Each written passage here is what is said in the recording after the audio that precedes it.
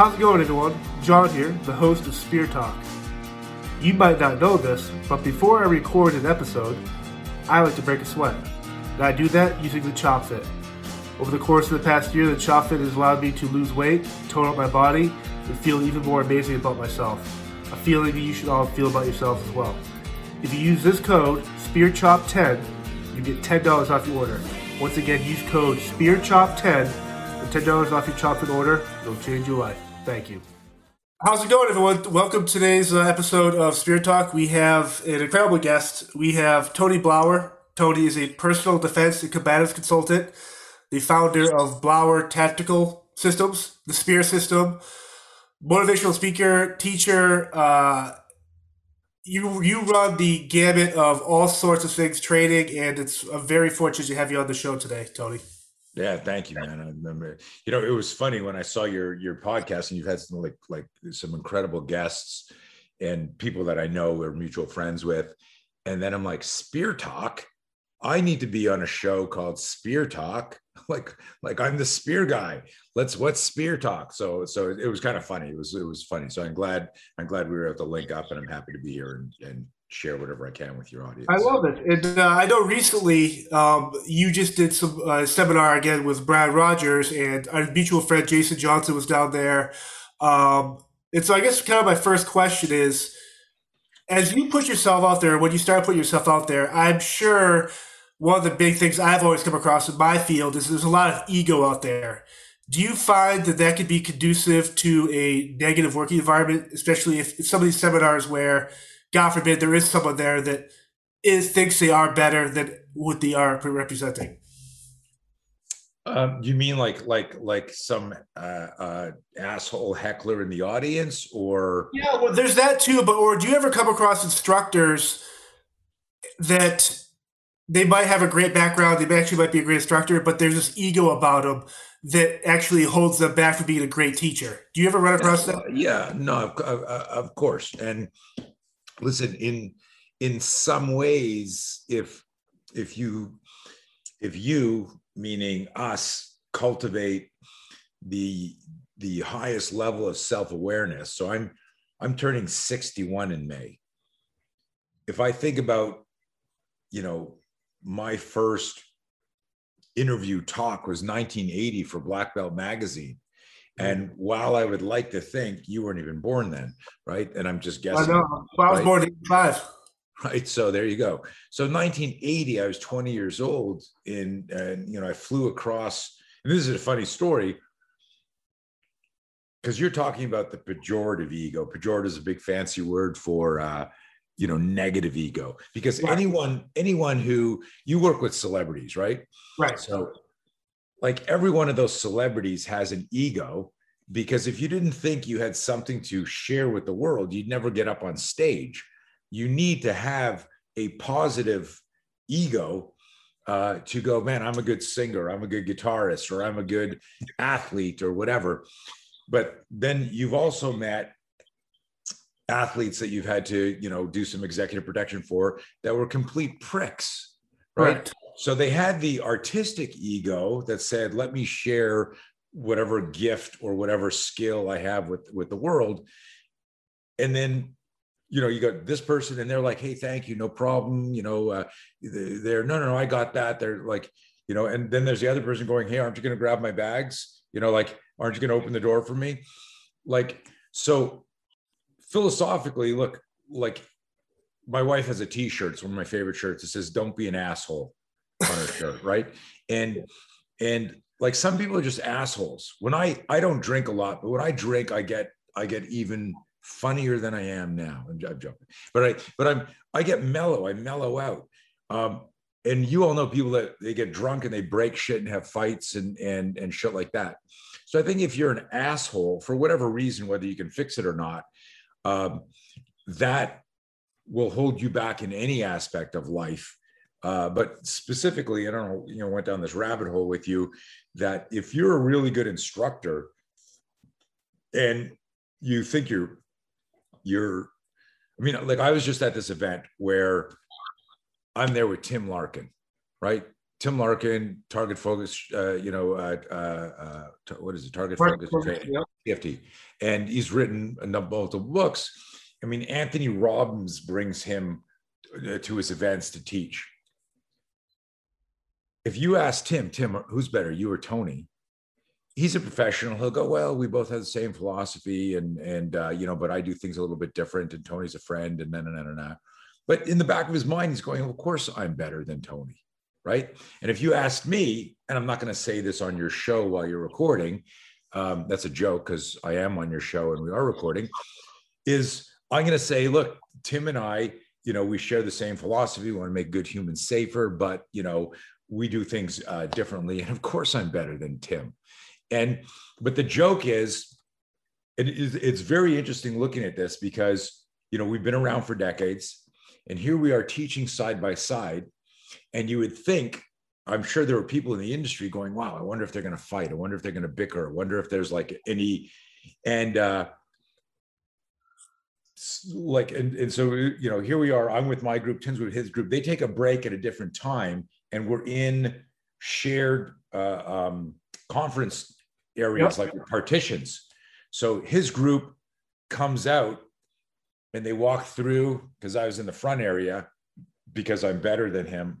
They put me in the front. That was a joke. That was a joke, Tim, if you're listening. But Tim walks out and I say to everybody, I go, guys, it's Tim Larkin. I don't want him to hear any of this, right? And he goes out. Everyone giggles. He comes back in and he goes, hey, I just came up with this new system. It's called the Lance, which is a play on a joke instead of the spear. And then he goes back in, everyone fucking laughs. And then 5 minutes later, like we're teaching, and he opens the door a little bit and he goes like this. And he pretends he's filming my class, right? And like we're having a blast, right? Like there's no ego, there's no competitiveness, because Tim's ego and my ego is about how can we do a better job to educate and entertain people so that they learn self-defense in a way that they retain it and they have fun. I've been, of course, at events where, someone's walking around like, they're fucking special. And it's the analogy I gave earlier. Like you've met celebrities that are like, you go, that guy was really cool. And hey, listen, years ago, I worked on Rocky V when Tommy Morrison, yeah. And I got to hang out with Sylvester Stallone. And I've met a bunch of people who said, yeah, I heard he's a real prick. I heard he's a jerk. And I said, man, we talked about boxing. We freaking shadow boxed together. We hung out, we laughed, we went to see the Philadelphia Flyers play together.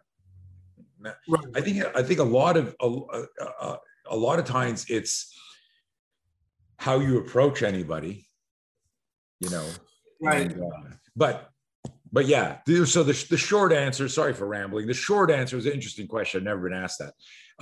The short answer is that you need to have an ego to overcome performance anxiety and get up in front of people. Right. And that takes time. So I believed in my system in 1980 when I went to Black Belt magazine. A lot of people don't know this, but I threw up in the parking lot before I went in. I was so fucking nervous, and I'm like dry heaving on the side just before I pull up. I get in there, I get out of my car going, oh my God, because all I wanted to be was the next Bruce Lee. All I wanted to be was, I believed I had this idea that I could make the world safer. I had this vision that was this massive mission. I got asked, what do you want to do? And I said to this venture capitalist, I said, I want to make the world safer. And he was like, well, how are you going to do that? I go, I don't know, man, but I've got this idea, and I couldn't articulate what I can explain now, that when you combine physiology, physics, and psychology, you evolve a self-defense protocol that bypasses gender and language and age to a degree, obviously, but in 1980, I told that Black Belt magazine editor, I said, there should be as many self-defense systems as there are people willing to defend themselves. In other words, if I teach you how to box and I teach 10 other people how to box, and then you need to defend yourself, you're not going to look like Sugar Ray Leonard or Ali, or you're going to look like you boxing. In other words, how you throw that punch is going to be how you manage fear. Are you an ectomorph? Are you mesomorph? Are you overweight? Are you in shape? Are you like, it's so many factors that what the experts do is they look at like, oh, did you do a vertical fist or a corkscrew punch, or it was an overhand? And they're getting too technical. And I always tell people, don't confuse technical with tactical. In a real violent encounter, you need to get tactical as quickly as you can. But anyways, I'm telling you shared. I mean, you've posted a bunch of before, but the story where when you got punched in the face, that's when you kind of realized that. Well, you kind of just talked about it, how like once you get like just if you could kind of break down like that whole kind of for people that aren't familiar or follow you, I thought it was very interesting how you talk about when you get punched in the mouth, how you came to realization that there's something at play here where you could learn from this type of training. yeah. So you're referring to the actual SPEAR system, and SPEAR is an acronym for spontaneous protection, enabling accelerated response. Spontaneous protection that's the body's survival system. So like, you're in the security industry. How important is situational awareness, right? Oh, I mean, that's like, it's everything, right? you're in a club, in a bar, or a big crowd, or you don't. It's always changing. Right. And so there's a lot of people that talk about left to bang, get off the X, how to spot the anomaly and all that. So situational awareness is everything. Well, if situational awareness was flawless, which it isn't, nobody would get into car accidents. Nobody would get shot. Nobody would get stabbed. Nobody would get punched. And so there's a lot of emphasis put on situational awareness, which is accurate and necessary. So I'm not, for anyone who's a selective listener, I'm not attacking that because, like our program is broken down into 3 phases: D1, detect; D2, defuse, DEFUSE; D3, defend. Detect and avoid, defuse and de-escalate, and if push comes to shove, defend. And so I'm huge on situational awareness, but what I recognized was an accidental drill I was doing in the 80s called the sucker punch drill, where I put on a mouth guard. My training partner put on 16-ounce boxing gloves, and his job was to just start talking to me. And whatever he said, it was like an improv class. So if I was doing it with you, I'd go, hey man, the boss wants his money. We gave you an extra week. And you couldn't go, what are you talking about? I didn't borrow any money from a loan shark. It was an improv. You'd have to say, hey man, I need another day. Give me another day. And so like in that case, you might be, if this was you, I go, hey, the boss wants his money. You're not going to headbutt and do a jump back kick to the loan shark's muscle. Right. Because they're going to kill you or your family right. And so I would create these scenarios that would evolve into something violent where you had to protect yourself, but they forced you to improve your situational awareness, your self-awareness, and most importantly, something nobody practices is the verbal de-escalation distraction. So in our system, we're so microscopic. We talk about that moment where protective becomes preemptive. What's the moment when you go, oh, fuck, and this is happening to you, versus that nano moment before where you read a pre-contact cue and you go, I need to move now. Right. And so I figured out, what our biggest specialty is designing very, very realistic and relevant scenarios. And I do them for tier 1 teams, SWAT teams, all the way down to, like right now, one of the parts of my company is training other martial arts and self-defense, even security companies. How do you bring in my decades of research to enhance the safety, reliability, and effectiveness of your team or your students or whatever? And so it was an interesting thing, but the actual SPEAR, which wasn't an acronym when it first happened, it was, I'd be standing this close to my assistant who's got the boxing gloves on, I got a mouth guard on, And, I'll use this Bob here because he's got hands. And I'd be here like this. And the guy would go, hey, man, I told you to stay away from my girlfriend or whatever. And so I go, listen, dude, apparently you guys are taking a break. That's like, you'd have to, and he might be, stay the fuck away from her. But you wouldn't flip the guy there in real life. What would you do if somebody, when you stay away from my girlfriend? So this hand's up here like this. And all of a sudden it's like, whack, I get hit with that hand. And I'm wearing a mouth guard. He's got 60-ounce gloves on.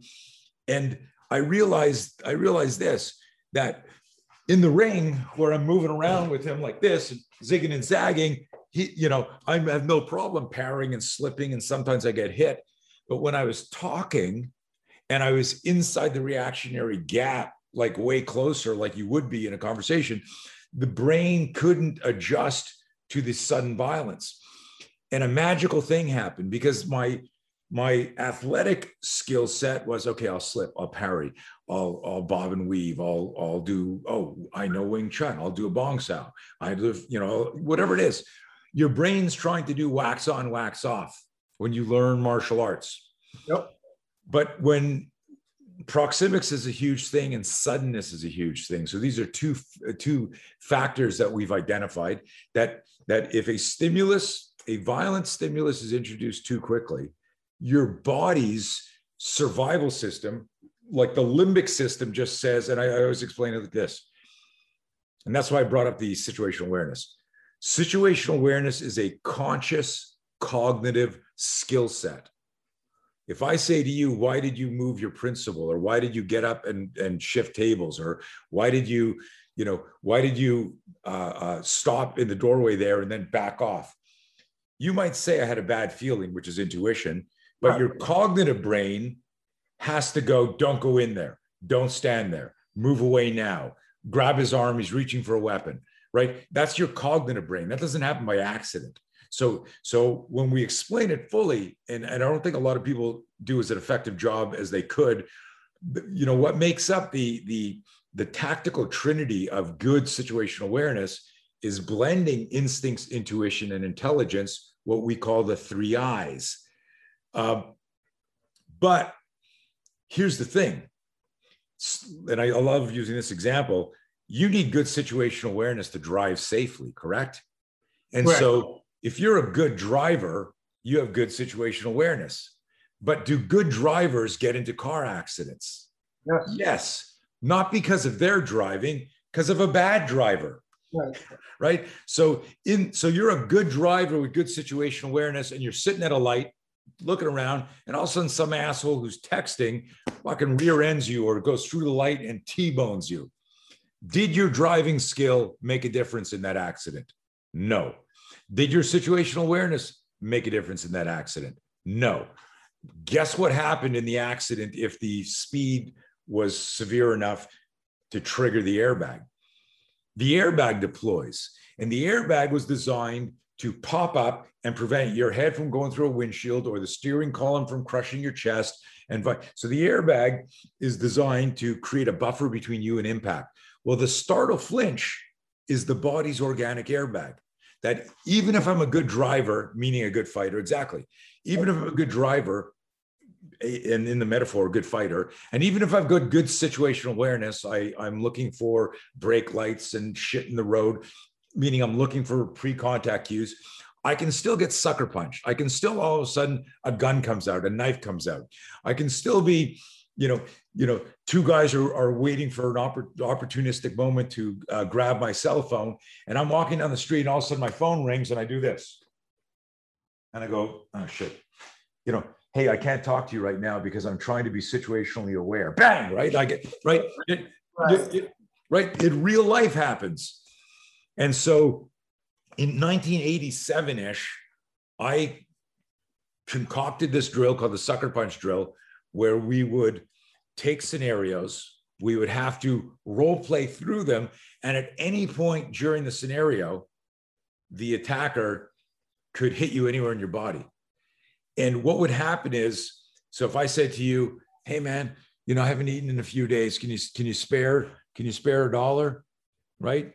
And so you'd be here like this, and you go, and I don't know, you might go, hey man, get away from me, or you might go, because it's improv, you might go, yeah, sure, man. So I'm like this. So whatever you say, so let's role play here. Let's do it right now. And you pretend you're going to blow me off. You don't like homeless guys. Hey man, can you spare a dollar?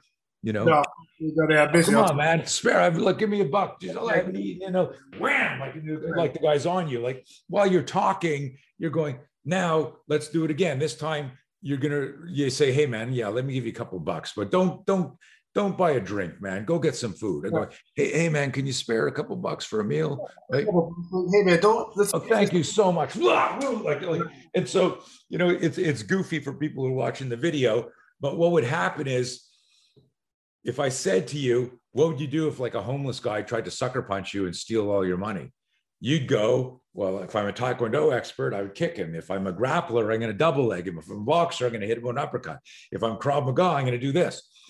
Every martial art creates a theoretical response to every confrontation.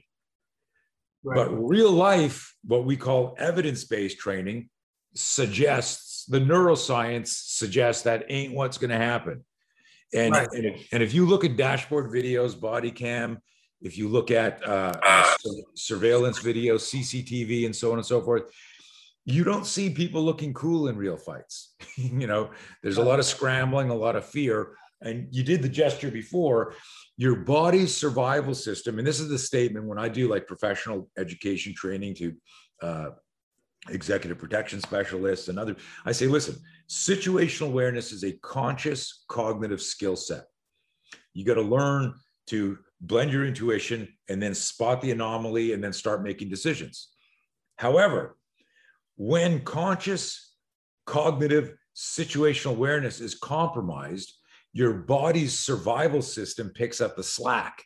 So when I go, oh shit, that was close, and I flinch to cover my head, it's because my limbic system, the reptilian brain, said, hey, dumbass, you missed that. Let me deploy our airbag and cover, right? If you ask a paramedic friend, a firefighter friend, where there's always trauma during a car accident where somebody wasn't wearing their seatbelt and went through the windshield, they will always tell you hands, forearm, head. And that's because now, if you go through a windshield, how could you possibly have trauma on your hands and your forearms? Because you would go through head first. Well, that's because faster than your head can hit the windshield, those hands come up. And if you look at knife forensics wounds and knife attacks, always trauma on the hands and forearms. And if you look at execution style shootings and even gunfights, you'll see bullet holes on forearms and hands. So we make a joke. It's not really a funny joke, but it's a funny joke that, hey, good news and bad news. The flinch is faster than a speeding bullet. That's the good news. What's the bad news is it doesn't stop the bullet, right? So, because we will show in our law enforcement class, you'll see, we got pictures where you go, look, like I go to shoot you, and it's not that the flinch isn't literally faster than the speeding bullet, but for me to draw my weapon and go, you motherfucker, and do all that, during that whole moment, your body's going, oh, fuck. It's got time to flinch. But imagine how fast that happens, right? That it's lightning fast and very accurate.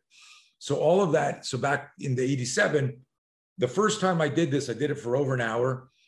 And at the end of it, I had like swollen eyes, a mouse under each eye, fat lips, bleeding from my mouth guard, breathing from my mouth. I literally had the shit punched out of me.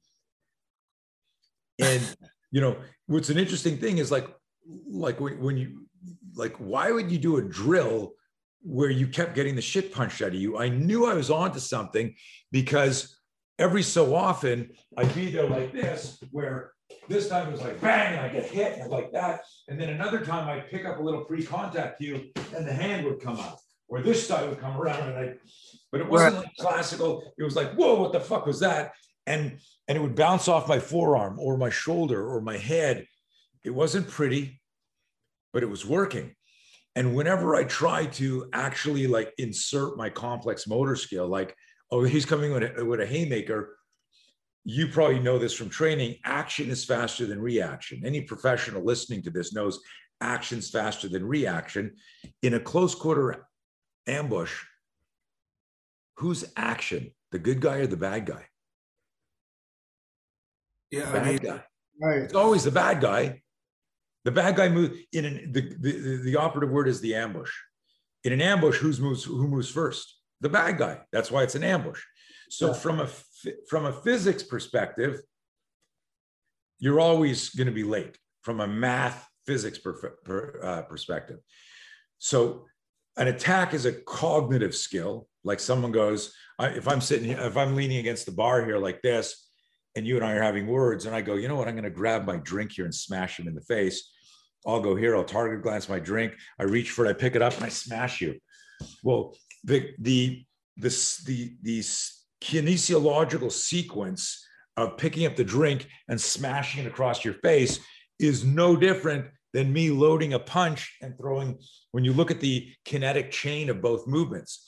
So we started breaking things down like that. And in between those shifts in my body as I change position, grab the improvised weapon, lock and load it, and drive it, that was enough time for your three eyes, instincts, and intuition to go, fuck. And if your cognitive brain gets hijacked, so executive function is, if I say to you, what would you do here? Your executive function downloads a theoretical answer. If it gets hijacked, the body flinches. Think about a time where you're out camping or walking in the woods, or you went in a shed and you walk, and all of a sudden you see in a reflection a spider web and a spider, right? Everyone's done that, but you just see it. You're walking like this and you see it and you go, oh, fuck. And then you're like, bleh, right? And you're doing something to move it. But think about another time you walked into a spider web. What was the physiological difference? When you walk into the spider web, you're here like this. You're like, I think it's over here. And you're like, you walk in, it's like, right? And you start, you're doing this shit, right? What's funny about that is, one was conscious cognitive situational awareness that made you pause, assess, and go, okay, I'm going to find a different route, or I'm going to move that web. One was a surprise attack, and it bypassed.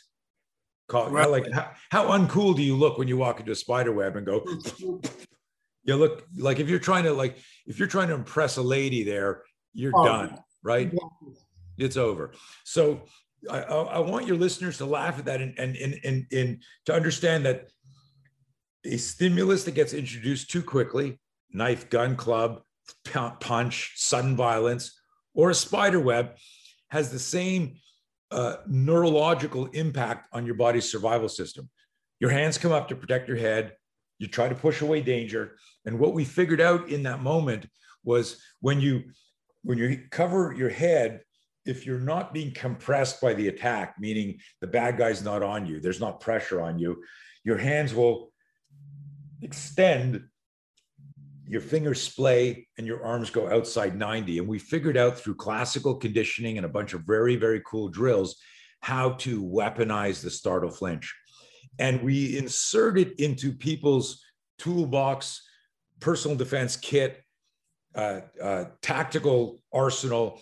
In the same way, if you had an old car that you restored, right, and you got a fucking new engine and new brakes and new wheels, and you're like, man, this is badass, let's go. And then you go, you know what? What's it missing? Well, guess what? Airbags save lives, right? So you would take that and you would go, I need to install an airbag, not because I'm a bad driver, because there's other bad drivers out there. And the metaphor here is, the bad driver is the thug, the opportunistic thug, the stalker. Like in the case of EP, why would any VIP need executive protection or security? Well, because their profile makes them a potential threat. And so they've got like a special type of asshole that is pursuing them, which is different than the opportunistic, person who you're just walking down the street minding your own business, and some, crackhead wants to steal your phone and sell it. Right. What's funny when I watch baseball, they show the highlights where like there's a foul ball going into the crowd. You'll see the people that do the reactionary, but then you'll see the person that makes this insane catch where they're so aware of it coming.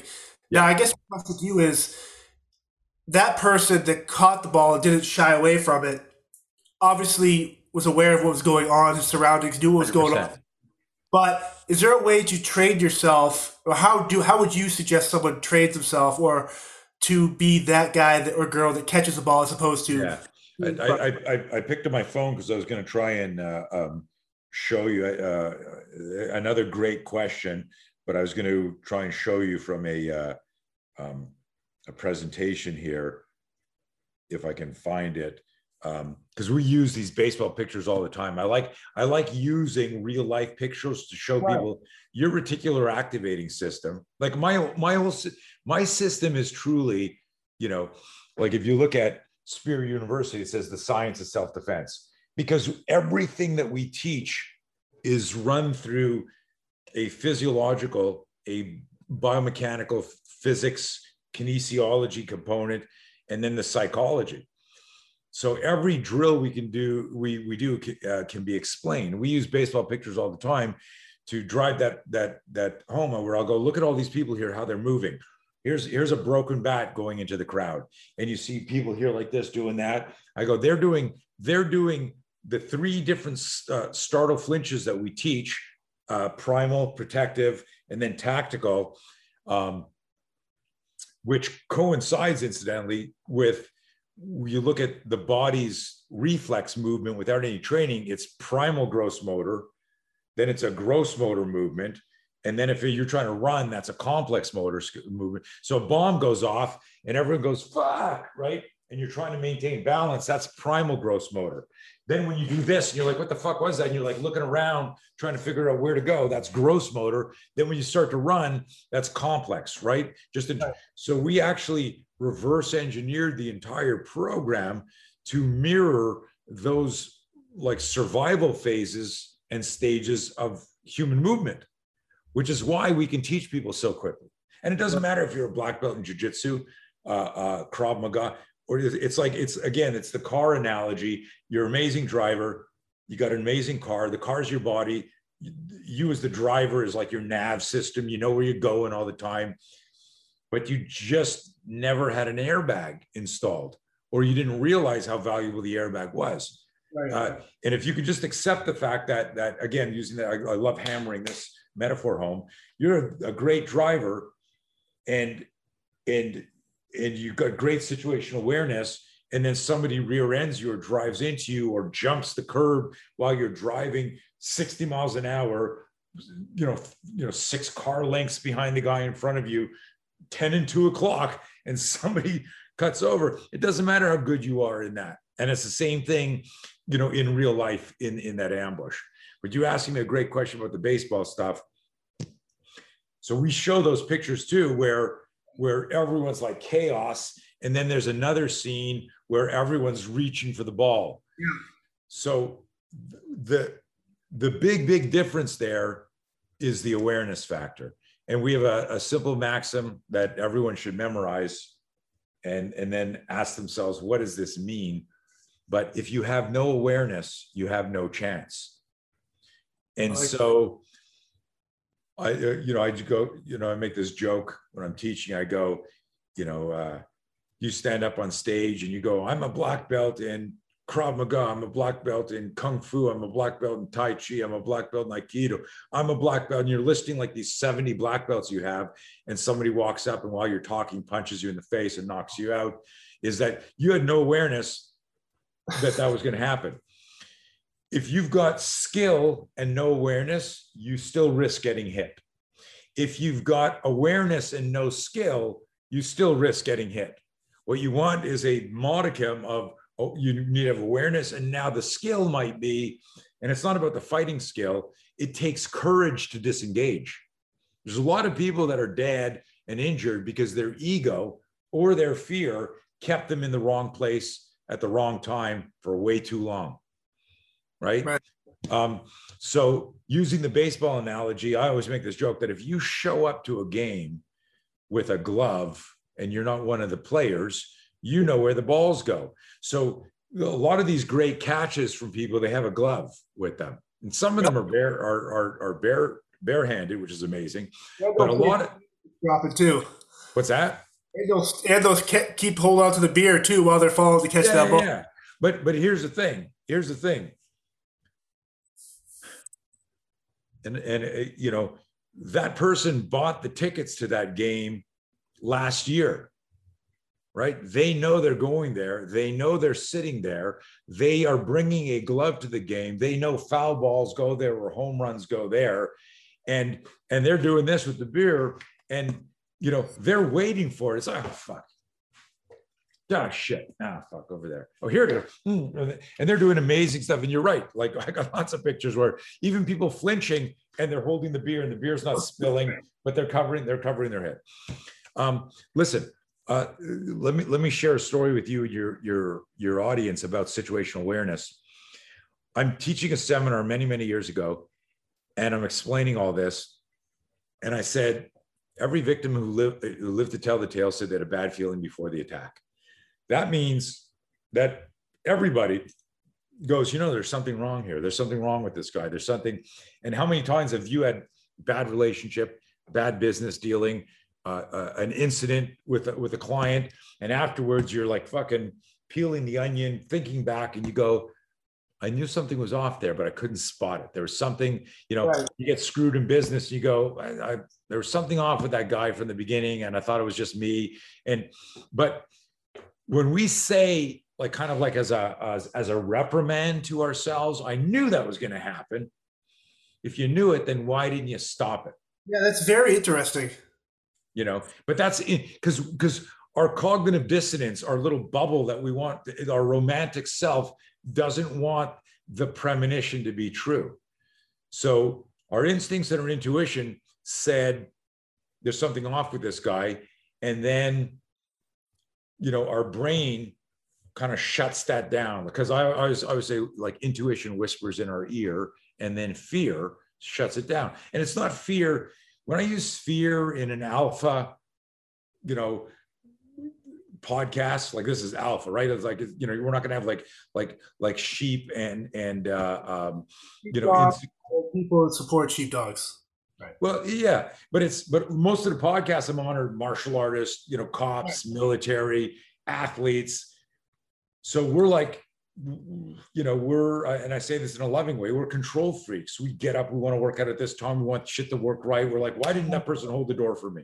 Like I would have held the door for them. We're like, no, let's get after life. And it's a crazy thing. That part of our brain, when we see something wrong, there's a part of our brain, especially if you have, I'm a bit of a romantic when I abhor violence. That's something a lot of people don't realize about me. I abhor violence, which is why I study it. I abhor it so much so that's why my system is based on behavior and neuroscience, right? Because if I liked violence, I would just show people how to crack people in the head. That's easy to do. I don't teach people how to fight. I teach them how to not fight. But I give them the self-awareness and courage to not fight by teaching them how to protect themselves. Right? So it's very subtle. It's very different. It's very three-dimensional, emotional, psychological, physical arsenal, not just focusing on the physical. But you know, why that happens, you know, we talk about intuition and why do we shut that down? It's because good people don't want bad shit to happen. So, you know, your brain initially goes, no, like we all go into denial. You can get a flat tire on the way to an important gig, and you don't start changing the tire right away, which would be the tactical thing to do. Right. What do? You get a flat tire, you pull over, you slam the door, you look at the tire and you go, I don't fucking believe this. You put your hands on your hips like Buzz Lightyear. Well, you're in denial when you do that, right? You're not tactical. Right. So that's what the brain does when you hear somebody, you know, trying to break into your house, and you're like, are you fucking kidding me? Holy fuck. And then you're like, fuck, grab your gun or grab the dog or grab the baseball bat or whatever your setup is. Now, there's going to be people listening to that go, no, like, I don't do that. As soon as I hear something, I'm like, boom, I'm on there. That takes training. Right. That takes reps, right? Right. So, in the beginning, your first fight, you're fucking, nervous as shit. And then if you keep fighting, by the 10th fight, you're nervous as shit for a minute. And then you're like, and that's not even necessarily true. Everyone's different. Mike Tyson used to puke before his fights. Right. Right. But you wouldn't know that when he'd walk outside. I make this joke, and you release video, right? Or is it just audio? Yeah, video too. Yep. Okay, cool. So I'm pretty sure it was Trevor Berbick that Mike fought. And it was one of the most devastating knockouts where Berbick actually, I think it was Berbick, I might be screwing it up, where Mike hit him and Berbick actually bounced off 3 sides of the ring. He got hit. He hit one, lost his footing, hit the other one. It was like a WWE match, right? Mike wasn't hitting him. The guy was just like bouncing off these, but 15 minutes before the fight, let's say I've got all access passes and everyone watching this video is with me. And I go, yeah, guys, listen, I got backstage pass, all access. I'm going to let you get a sneak peek into the pre-fight preparation of these fucking massive gladiators. Don't take any pictures. Don't say anything. Come with me. Come with me. And I open the door to Berbick's room and he's a fucking huge man. And he's walking like this in his room. And he's like punching his face and the door opens and he goes, "The fuck are you guys doing in here? Get out of here and concentrate." And we close the door and you're all like, holy shit. And then, but here's the most important part. We're boxing fans, but we don't know who these guys are.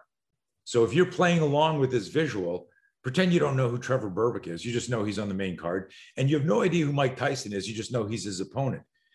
And then we go, let's go to Mike Tyson's room.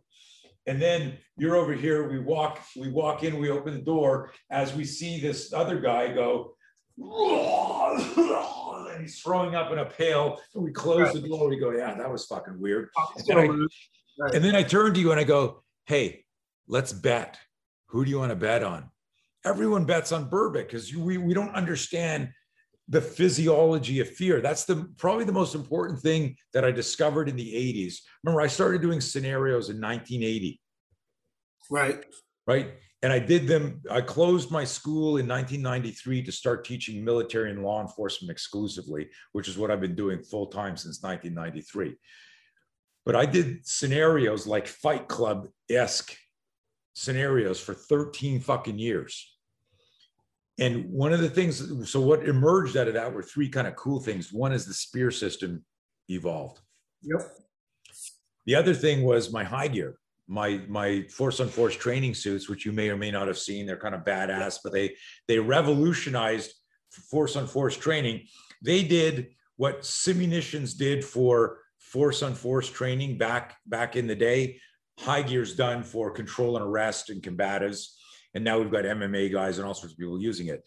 But the other third thing that came out of the 80s, which is kind of amazing, is my No Fear program, KNOW, fear, no fear.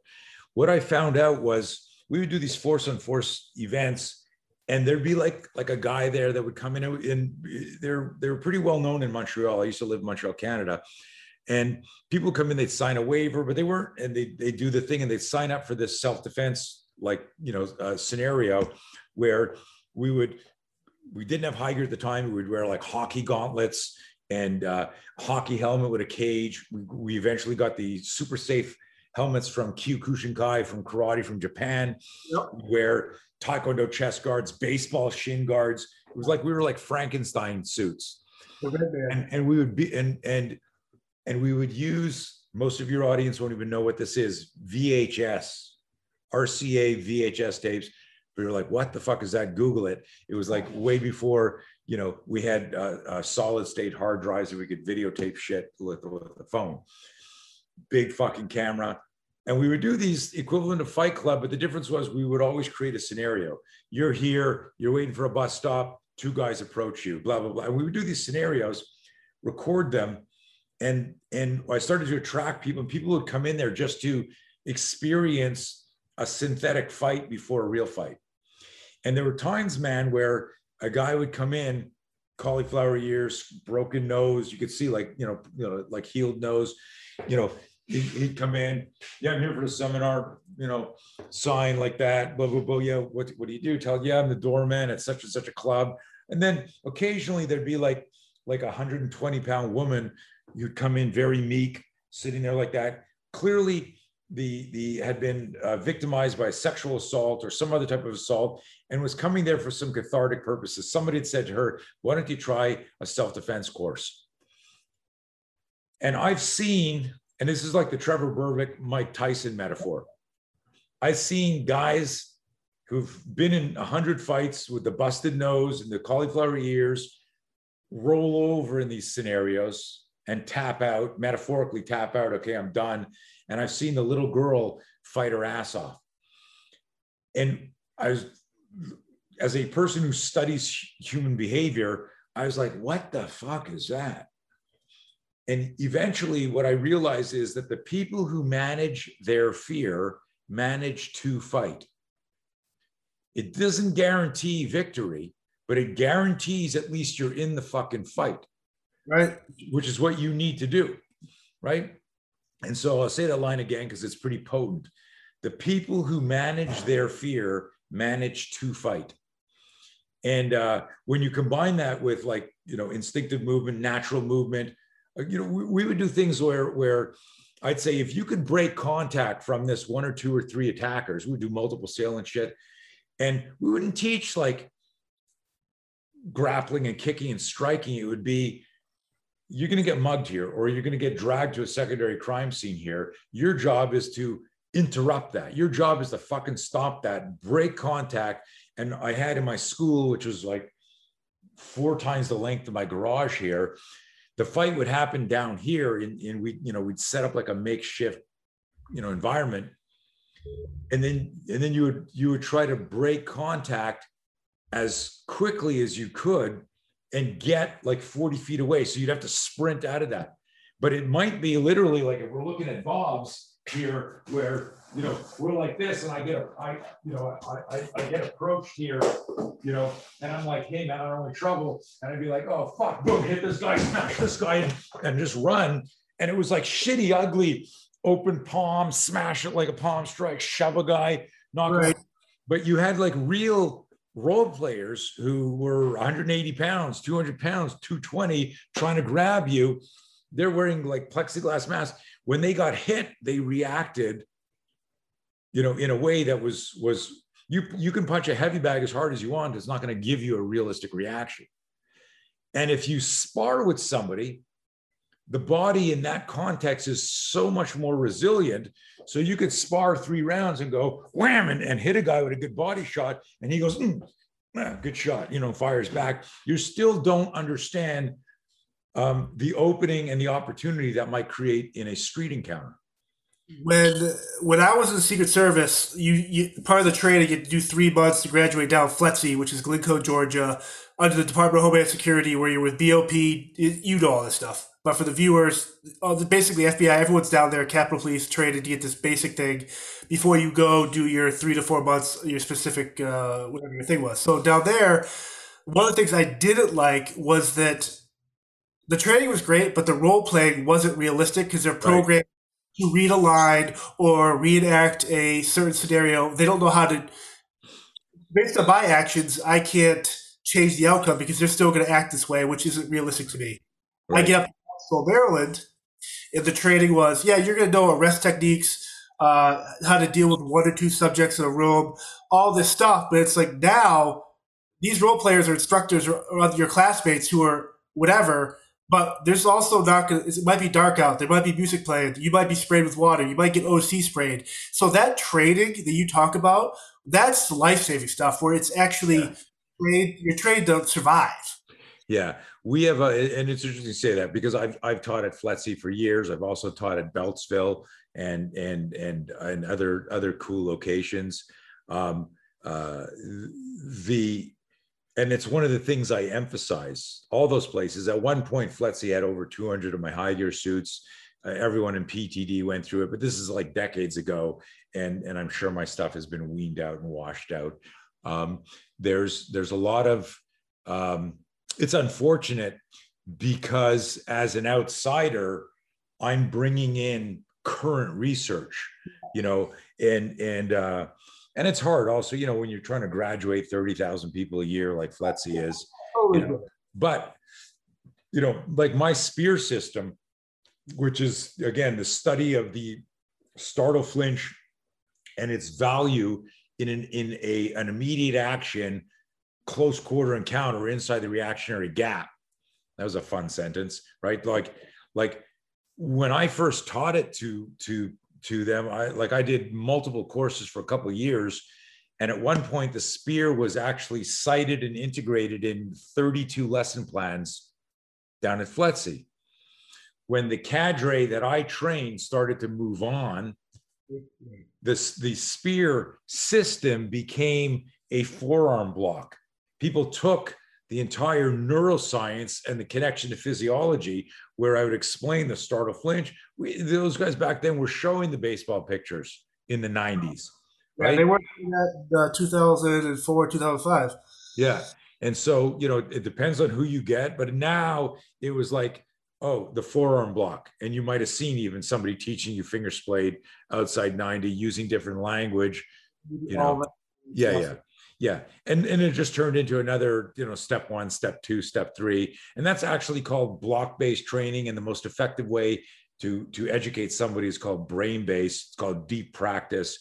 And it's what we've been doing since the 80s. But, you know, you can lead a horse to water, man. You can't make him drink. There's going to be a lot of people listening to this who go, you know, I fucking hate Tony Blauer, you know, like just, right. Just because they're but they listen to you. Well, but because what they're listening to is provocation. I say in all my classes, as last weekend I taught, I said, I'm going to say stuff to you to intentionally provoke you so that you have trouble sleeping tonight, because your life or a client's life may depend on what you believe to be true. My job is to enhance your survivability, not blow smoke up your ass. If you're not integrating the physiology of survival and what your body does when executive function is hijacked. We had a guy in a class who was T-boned at an intersection, highly trained, 20-year military veteran, guy I actually trained in 1993, you know, and hadn't seen him in decades. He's in the class. I'm like, holy shit, Jim, Tony, holy. And he said, when he had his car accident, he was sitting there and realized, fuck. So situational awareness didn't matter. Right. His driving skill didn't matter. And he said, my hands didn't come up to protect my head because I was on my steering wheel. And we explained that in the baseball pictures. Anybody who's holding a bottle, popcorn, pizza, you mentioned it earlier, people are still doing shit with the beer in their hand. Your cross extensor chain pushes away danger and the fingers splay, your arms get outside 90. So we figured out how to weaponize that. But if you're holding on to something at the micro moment of the initial flinch, your body contracts and your hands come in. So if you're holding something, you will clamp down on it and it'll retain. It's kind of like a space in space, if you will. So if I were like this, if I was on my phone holding a drink and you sucker punched me, I might do this. If my hands were free, maybe I do this. Right.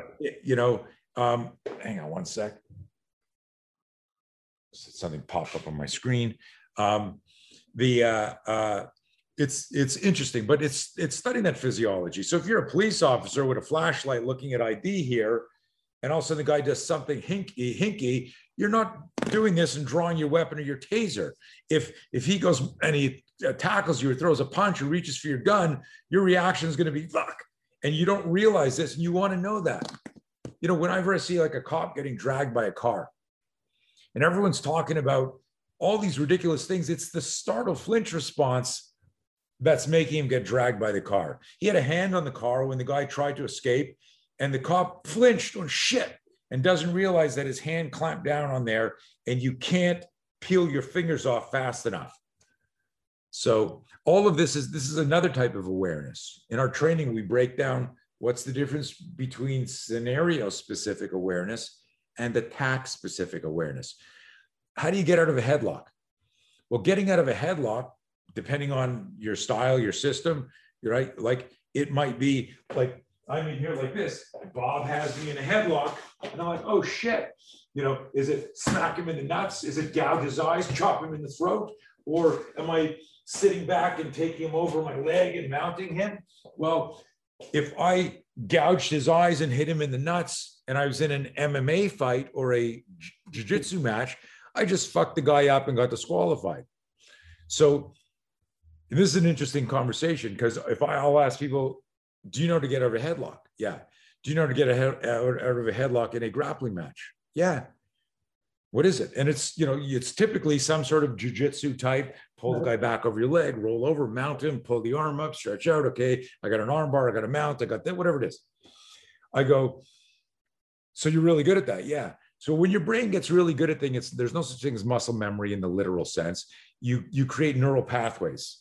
And when you have a neural pathway, it's what your brain wants to do. If I say, for example, you turn around an ATM machine, you're here like this, you're putting money back in your pants, and you're a third-degree black belt in Taekwondo. And a guy goes up to you, walks up to you, and he goes, give me your fucking wallet. He's got no gun. He's just here like this. He goes, give me your fucking wallet now. You're a Taekwondo guy. What are you thinking?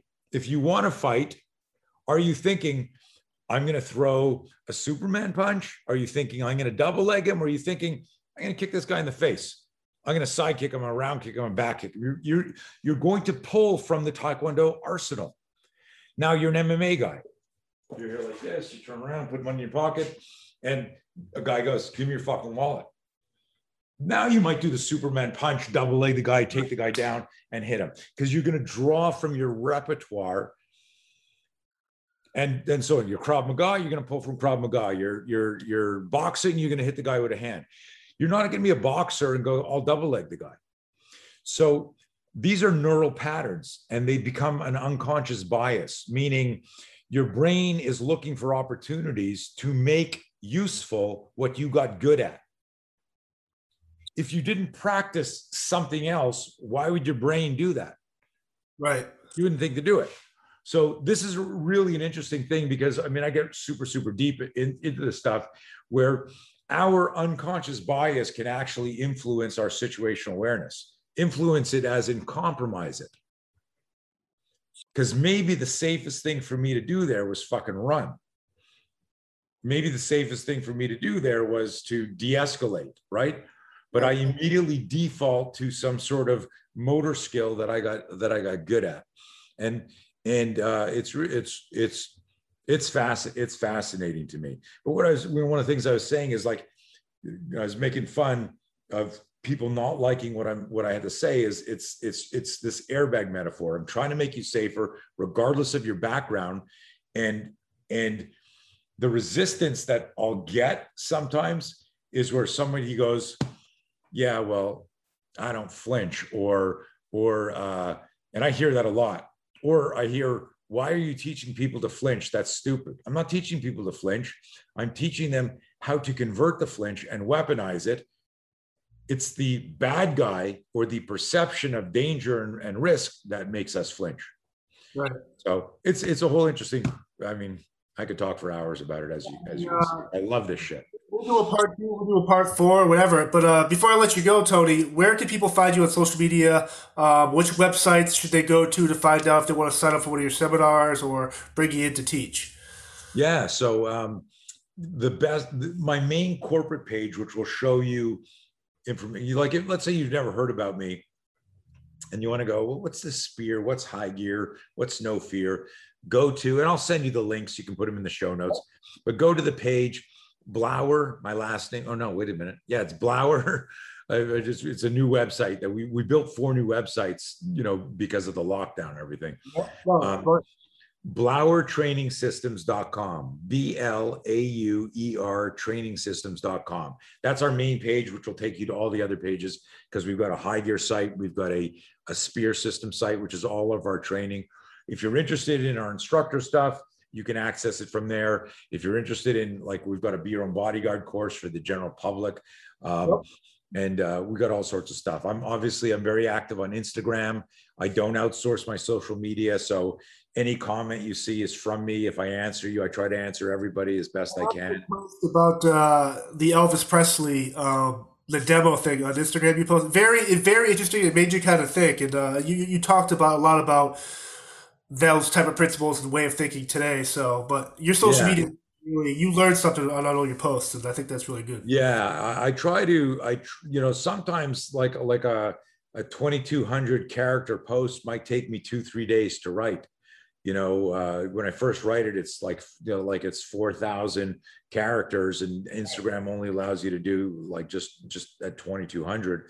And I'm trying to go and a lot of times like that one, so many people didn't even read my post. They saw the thing and they did kind of like the McDojo joke, oh, nice, wow, Elvis was high as a kite there. Or I gotta get a gi from that. Or something like that, right? What's that? Yeah. So in hindsight, because I'm trying to inspire people. Listen, I give every week like what I think are free lessons in self-awareness 100%. and personal safety. And I spend hours, nobody pays me for that shit. But sometimes I pick the wrong graphic where that was a very important post, because what I was saying in that post was your teacher's not your teacher. Your teacher's the attacker in the street. And that if you look at an actual video of a violent encounter and you sit back and you do like a true after action, you go, how would I have responded differently? Would I have done the same thing?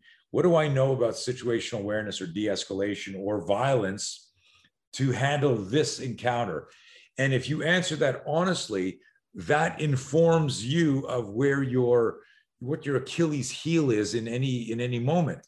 Learning to reverse engineer and assess based on looking at real life stuff makes you more resilient. It's what really makes you safer, as opposed to just going, yeah, I wouldn't let him get that close, so I don't stand that way. Or I would, you look at every shooting, every active shooter event, how many comments are just, that's why I carry, that's why I carry, that's why I carry. And I'm like, hey, listen,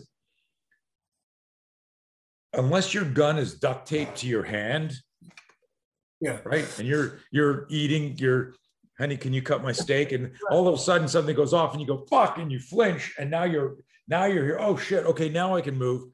Right.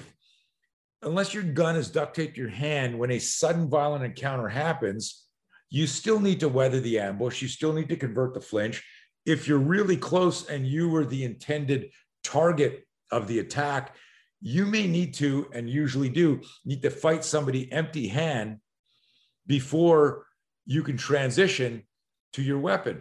And I'll show people, I don't have my holster here, but I'll be here like this, talking to somebody going, hey man, I'm in trouble, I'm trying to back away here. And then all of a sudden it's like, oh shit, boom, you're nailing the guy. And then eventually, if you had to, maybe you're coming out and if threat discriminating, you went, shit, this is a deadly force situation. Did you have to cover, push away danger, trap somebody, pin somebody, and then transition?